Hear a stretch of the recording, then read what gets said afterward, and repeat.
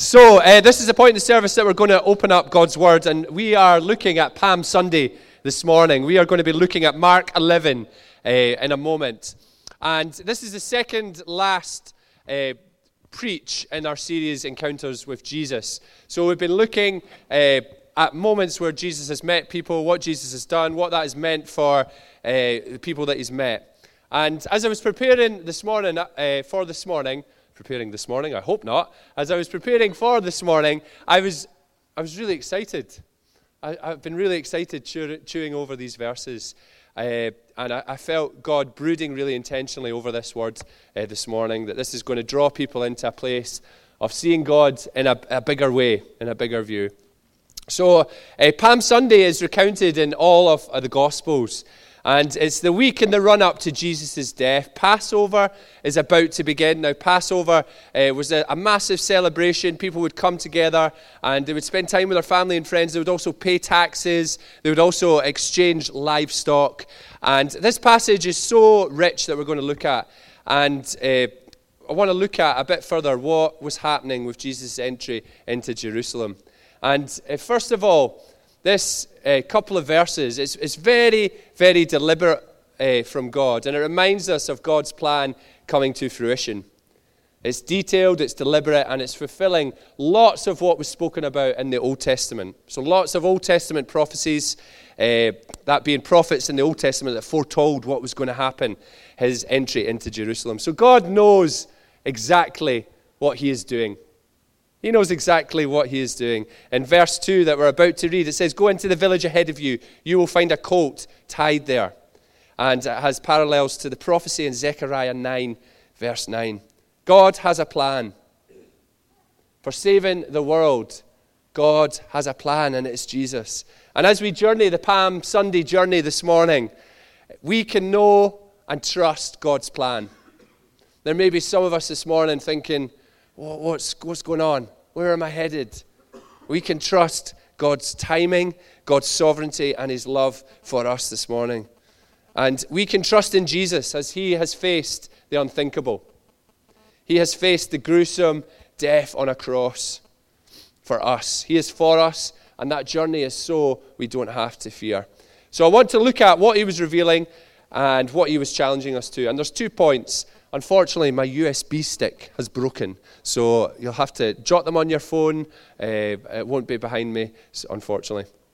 2 things. I want to look at, there's a revelation on accessibility. There's a revelation about accessibility in this passage. And secondly, there's a challenge on activity. That's the 2 things that I want to unpack this morning.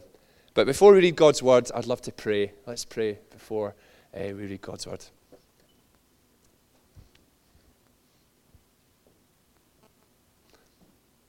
Jesus, we want to declare as we read your word that you are enough. And this journey that we are going to unpack today and next week on Easter Sunday, we want to remember that you did it for us. You did it for love. Help us remember and live in light of that. We place before you right now, Father God, our hopes, our struggles, our doubts, our fears, our anger, our disappointment, and we come to your feet. And we just say, come and be with us, God. You are so welcome in this space. We desire to know you deeper this morning. So we ask, do what only you can do, Lord. Amen. Amen. So, just quickly on the run-up to this passage, we see Jesus doing amazing miracles, teaching into kingdom living. Opposition is rife. There's people that don't like what he's doing, and what he is modeling is totally against what the culture is saying at that time, against laws, traditions, the ways of doing things, and it's leading to his arrest and his eventual death on a cross. So, chapter 11 for this encounter moment. Let's read. As they approached Jerusalem and came to Bethphage and Bethany at the Mount of Olives, Jesus sent 2 of his disciples, saying to them, "Go to the village ahead of you, and just as you enter it, you will find a colt tied there, which no one has ever ridden. Untie it and bring it here. If anyone asks you, 'Why are you doing this?' say, 'The Lord needs it, and will send it back here shortly.' They went and found a colt outside in the street, tied at a doorway. As they untied it, some people standing there asked, "What are you doing untying that colt?" They answered as Jesus had told them to, and the people let them go. When they brought the colt to Jesus and threw their cloaks over it, he sat on it. Many people spread their cloaks on the road, while others spread branches they had cut in the fields. Those who went ahead and those who followed shouted, "Hosanna! Blessed is he who comes in the name of the Lord. Blessed is the coming kingdom of our father David. Hosanna in the highest heaven." Jesus entered Jerusalem and went into the temple courts. He looked around at everything, but since it was already late, he went out to Bethany with the 12. The next day, as they were leaving Bethany, Jesus was hungry. Seeing in the distance a fig tree in leaf, he went to find out if it had any fruit. When he reached it, he found nothing but leaves, but it was not the season for figs. Then he said to the tree, "May no one ever eat fruit from you again." And his disciples heard him say it. On reaching Jerusalem, Jesus entered the temple courts and began driving out those who were buying and selling there. He overturned the tables of the money changers and the benches of those selling doves, and would not allow anyone to carry merchandise through the temple courts. And as he taught them, he said, "Is it not written, 'My house will be called a house of prayer for all nations'? But you have made it a den of robbers." The chief priests and the teachers of the law heard this and began looking for a way to kill him, for they feared him, because the whole crowd was amazed at his teaching. When evening came, Jesus and his disciples went out of the city. In the morning, as they went along, they saw the fig tree withered from the roots. Peter remembered and said to Jesus, "Rabbi, look, the fig tree you cursed has withered." Amen. Amen. So I want to look at first this revelation of accessibility. And there's two parts to this that I want to unpack, two different parts in this passage. Now, I don't know if you read in the news this week a story, and this is the first lines of the headline. Before they have learned to read and write or add and subtract, there is one skill that seemingly all toddlers have mastered: creating tech disasters. So the minute I read this article, I was hooked. I was like, I need to read more. And I was given a big amen to that one, because it wasn't so much tech disasters, but tech destruction that's happened in our house. We have had Kindles being stamped on by our 2-year-old. We have had a TV with, I think I've said a couple of times, a toy hammer thrown at our television, and insurance helped sort that out. But anyway, now if you have a smartphone or an iPad, most of us will know that we have a lock function on these things. We have to do a passcode, we have to put in some numbers, and if you get the code wrong a number of times, it locks you out for maybe 10 minutes, and you have to wait, and it's really frustrating. Now, Dad posted on the internet this week that his iPad, he got to his iPad, hadn't used it in a wee while, and it was locked out. On the screen it said, locked out for 25,536,442 minutes. Now, that equates to just shy of 49 years. It would be the year 2068. And that 3-year-old would be 52 years old. Imagine the joy when that day comes. 52, getting to use the iPad again. Fortunately, Apple stepped in and they saved the day, and it's all good. But I had a bit of a giggle reading that story. How often can we view our relationship with God in the same way? Oh, I've mucked up. I'm locked out. I can't come to God. I've got to wait a little while. And the seemingly endless list of trip-ups only serve to distance the time until we can have access. When we think, oh, I can't quite come to God with that. Can I just remind us all this morning that Jesus paid the price?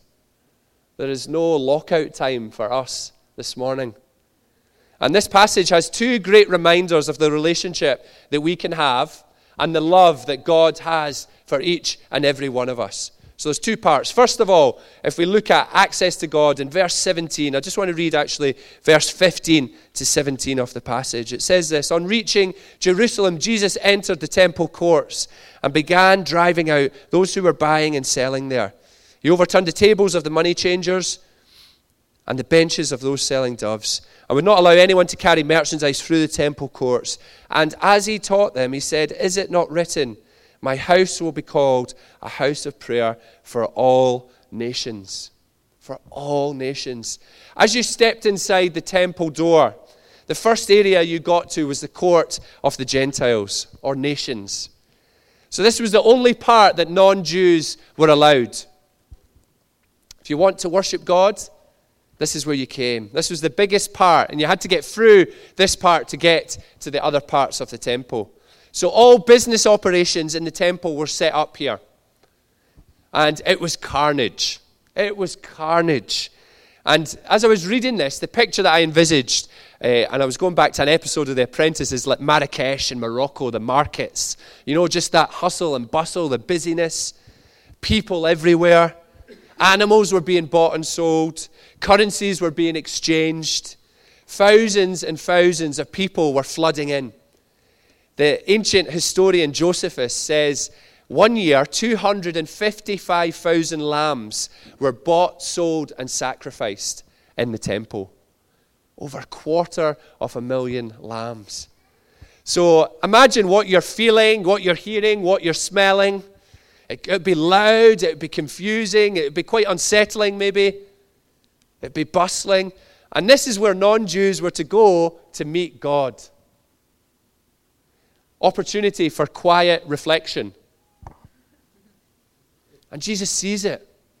And he says it's wrong. He says, "Is it not written, my house will be called a house of prayer for all nations, but you have made it a den of robbers." So this was a place of big business, inflated exchange rates as people traveled, and it was lining traders' pockets. It was quite an important time for traders. They made a lot of money. And Jesus was clearing the temple, not of the Gentiles, as many thought would be the plan, but for the Gentiles. But also, this passage, this couple of verses, these actions teach into Jesus challenging the sacrificial system at that time completely. So the Gentiles could go directly to God in prayer. And this was completely unheard of. So it'd be useful to journey a bit and go right back, and we're going to do that. So firstly, we have the Garden of Eden. We have this sanctuary where the presence of God dwells. This paradise, this place of flourishing and joy. And we have the first human beings, Adam and Eve. And they decide to build their lives on something else, something other than God. And at that moment, paradise was lost. Adam and Eve were banished. And in Genesis 3:24, it says this: "After he drove the man out, he placed on the east side of the Garden of Eden cherubim and a flaming sword, flashing back and forth to guard the way of the tree of life."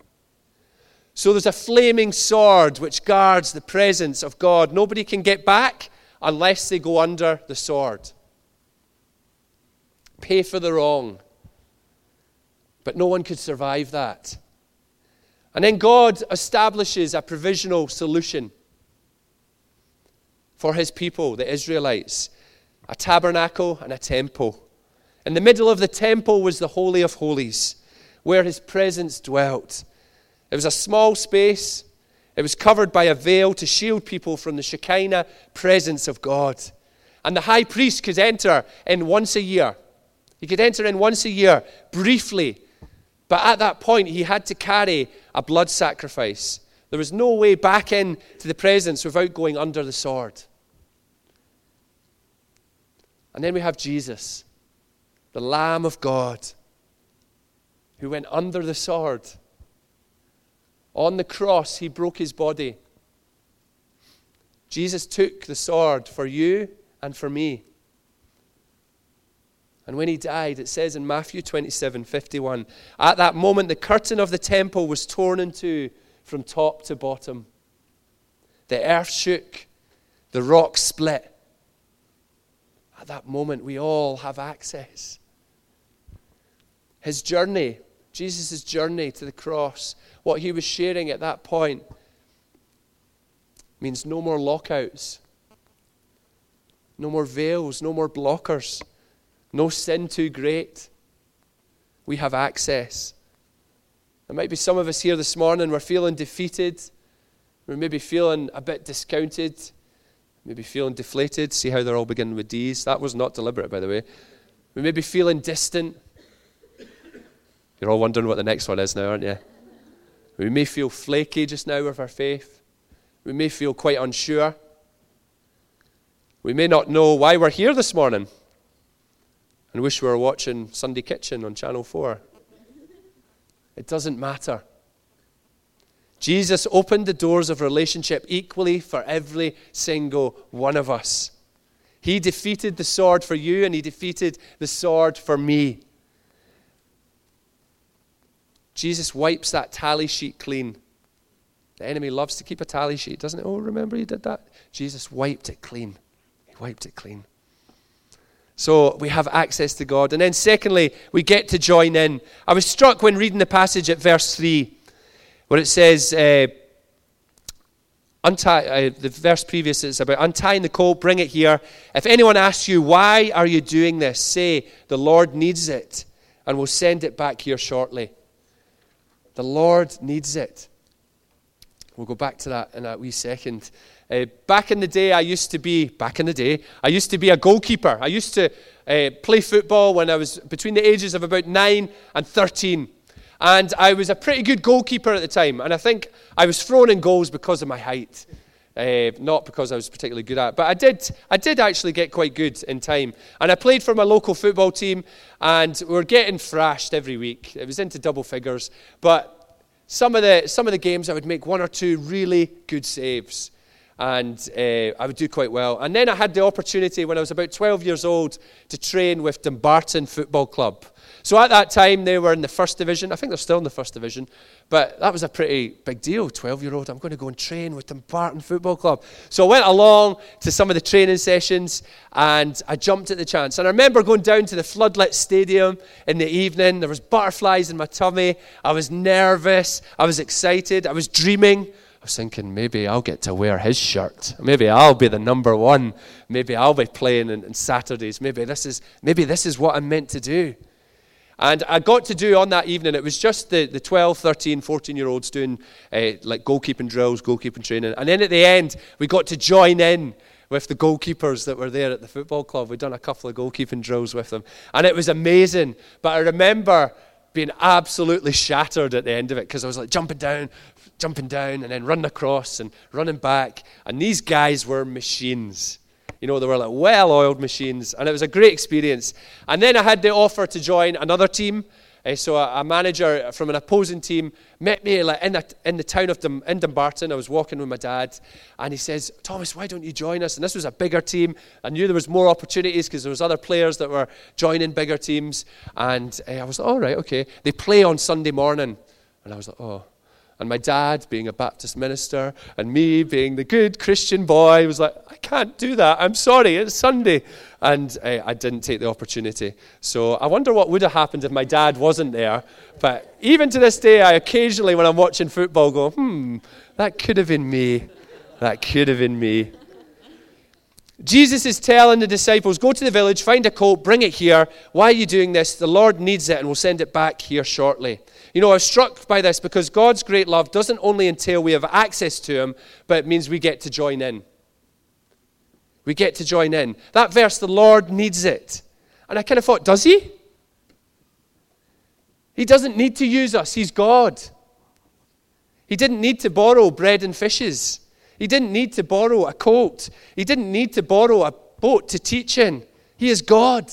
But what is so miraculous, what is so brilliant, what is so incredible about God's love is that he wants us to join in. He invites us in. We're part of his plan. Ordinary people and an extraordinary God. We get to join in. We get to play with God. You know that same line I said about the football? Let me just change it a little bit. I remember going to worship God. Butterflies in my tummy. Nervous. Excited. Dreaming. Thinking what could be. That's what this space is for. That's what this space is for. Are we expectant when we come here?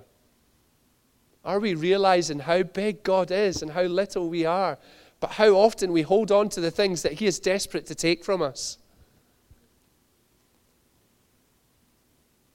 Let's be an expectant people. Let's come to him openly. Let's not hold on when all Jesus is saying, just give it to me. 1 Corinthians 3 verse 9, Paul says, for we are co-workers in God's service. You are God's field, God's building. So with our friends, in the office, in the school, in the hospital, at home with our family, in the meeting, with our children, we are co-workers. It's almost like me and God have the t-shirts. We're on the same team. We're in it together. We've got the badges on, and he's saying, I'm with you. Don't worry if you muck up. Don't worry if you think it goes to waste. Bring what you have to me, and let's see what we can do together. Let's see what we can do together. And then secondly, we have a challenge around our activity. And the first thing I want to look at is let humility be our hallmark. Let humility be our hallmark. Have you ever seen tales of like really famous people using public transport? Or have you ever been in London or in a city somewhere and you've been in a bus and you've seen someone famous? Has anybody done that? That happened? One person? Oh dear. I'm going to carry on. I expected a few more hands, but never mind. But our culture doesn't know how to cope with that, do we? Mary, no, that can't be that person on Coronation. I don't even watch Coronation Street. That person on Coronation Street, is it? Is that them? Is that them? It must be a lookalike. There's no way they're going to take a train. They could buy a train. They could get there. They could get there by other means. My only claim to fame with this is I once seen Gordon Strachan in Costa in Edinburgh. And that's the only example I have for that. But there is something of a gap in that moment, isn't there? To what we perceive and expect when we see that person. That it doesn't quite compute. And there's something about seeing people that we separate and lift up to a higher level doing something normal. I remember every paper a couple of months ago had the front pages about Kate Middleton when she went into B&M. I don't know if any of you seen that, but there was a picture of her in B&M, and they were interviewing the checkout operator after. They just pounced on her, find out who it was that served her, and the minute she got out. And she just said things like she was really nice, she was getting some stuff for the kids, just normal stuff. And our heart's warm to that in a way. She's just like us. And I kind of like hearing stories like that. With Jesus, there's a gap of what's expected here. Jesus, the King of Kings, the Messiah, triumphant entry on a colt. Not a war horse, not a powerful demonstration, but a humble one. And the Zechariah prophecy uses the Hebrew word ani, A-N-I, which means afflicted or oppressed. And often that word ani refers to the poor, a person that is reduced to begging. Jesus comes to Jerusalem as a king who is afflicted. He is a king. He's so clearly a king, but a king who so identifies with our pain and our afflictions and our needs that the Messiah comes as a humble king, a humble king. And as I was reading that, it reminds us there's a challenge there for us to live lives for him with as little fanfare as possible. To not look for the trumpet moments, for name and lights, but to extinguish pride or opportunities to puff ourselves up, to make us look better, and to look out for the colt, to remember Jesus in this act. And our culture and our world love big, loud, and extreme. And Jesus' entry is anything but. A lowly cattle shed and a borrowed tomb. It's the beginnings and the ends of Jesus' life on earth. I wonder where we need to instill humility in our walks. Have we been journeying through our offices on the war horse and Jesus is whispering, did I do that? Did I do that? We have to lay that down this morning. What the world expects and what Jesus models is often very, very different. And if we're to look at the moves of God, I've been reading a few books on revival, the Hebridean revival and the Ulster revival, and just struck by the beginnings of those. The Hebridean revival, it was 2 elderly women praying. The Ulster revival, it was a group of people, a handful of people doing door-to-door ministry. And they had done all the doors they could. They got to the second last door, and they shared.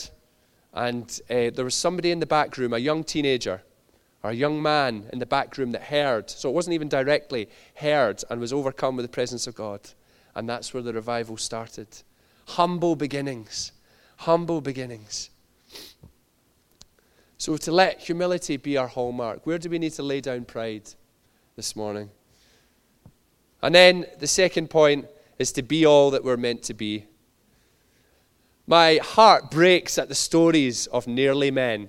People who nearly got there. And there's loads of sport analogies on that. You think of Tim Henman. For those of us that were in the 90s and early 2000s, Henman Hill, come on Tim, those shouts. Got to the semi-final one year, but it was just so close. But he'd never quite made it. And then I think of some of my favourite movies, the Home Alone movies, Macaulay Culkin. Just his story. He was one of the most famous child actors, destined for great things. And unfortunately, his life didn't quite go down the route that was expected or use his talents to full effect. As I read this passage, I want to be all that I'm meant to be.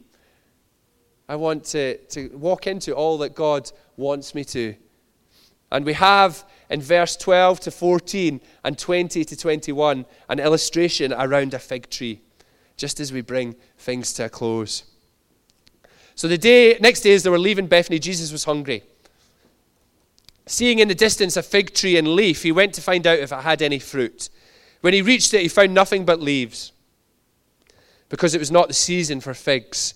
Then he said to the tree, "May no one never eat fruit from you again." And the disciples heard him say it. And then, if we fast forward 20, it says, in the morning as they went along, they saw the fig tree withered from the roots. Peter remembered and said to Jesus, "Rabbi, look, the fig tree you cursed has withered." Now the fig tree in the Middle East, it bore 2 kinds of fruit. As the leaves were coming in spring, before the figs you had little nodules, which were really good to eat. So they were a good source of nutrition. You would eat them.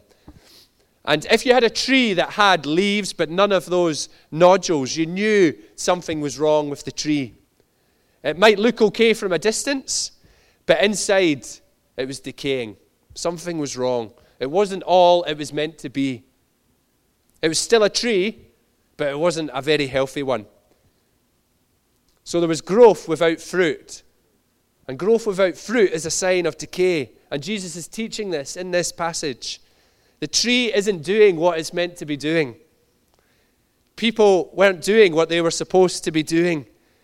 So the temple, he parallels it to the temple. The temple had loads of stuff going on, but no one was actually praying.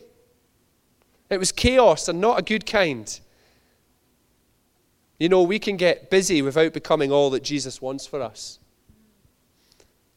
We can get busy doing what we think are good things, but they're not necessarily God's things. Jesus cleared the temple of that very busyness.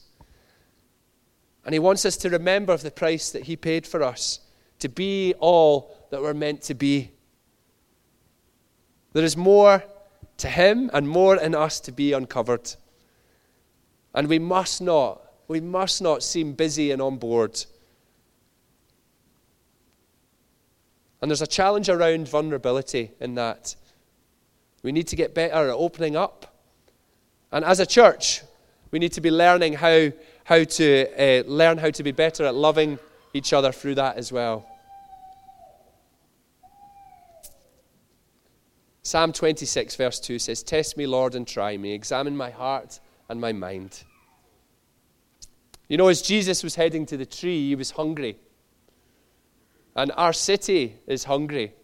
Inverness is hungry. Our land is hungry. There is uncertainty, there's poverty, Mental illness is rife. There's family breakdowns everywhere you look.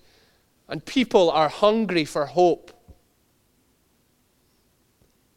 I want to urge us, let's make sure we have fruit. It's my prayer that we carry the fruit, that we allow Jesus to shine on what's decaying in our lives and to act on that, to bring it to Him. That we keep short accounts and we keep growing. And there's more to come for each and every one of us. And I felt that was a word for some of us who maybe feel their tree has had its season. Some of us here thinking it's down to the other ones now.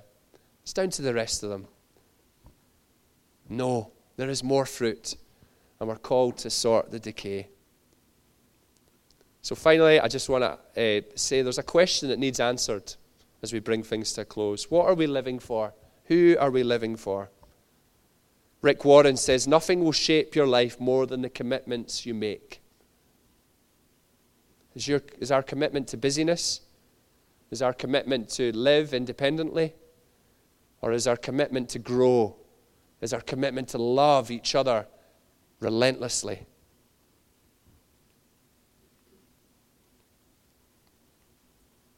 I've been thinking a lot about legacy and what we're doing here in the early days of Inverness Vineyard Church. You know, it's our dream that this church will be here long beyond any of us are here. And that's our dream, that in 50, 100 years' time, there's this light shining in Inverness along with the other many lights that are shining in Inverness. And, you know, for that to happen, we need to get it right now. We need to get it right now. It's my heart that as a church, that our declaration is when we pass the baton on to the next generation, that we say the verses in 2 Timothy 4:7. I have fought the good fight. I have finished the race. And I have remained faithful. That's our prayer. Why don't we stand?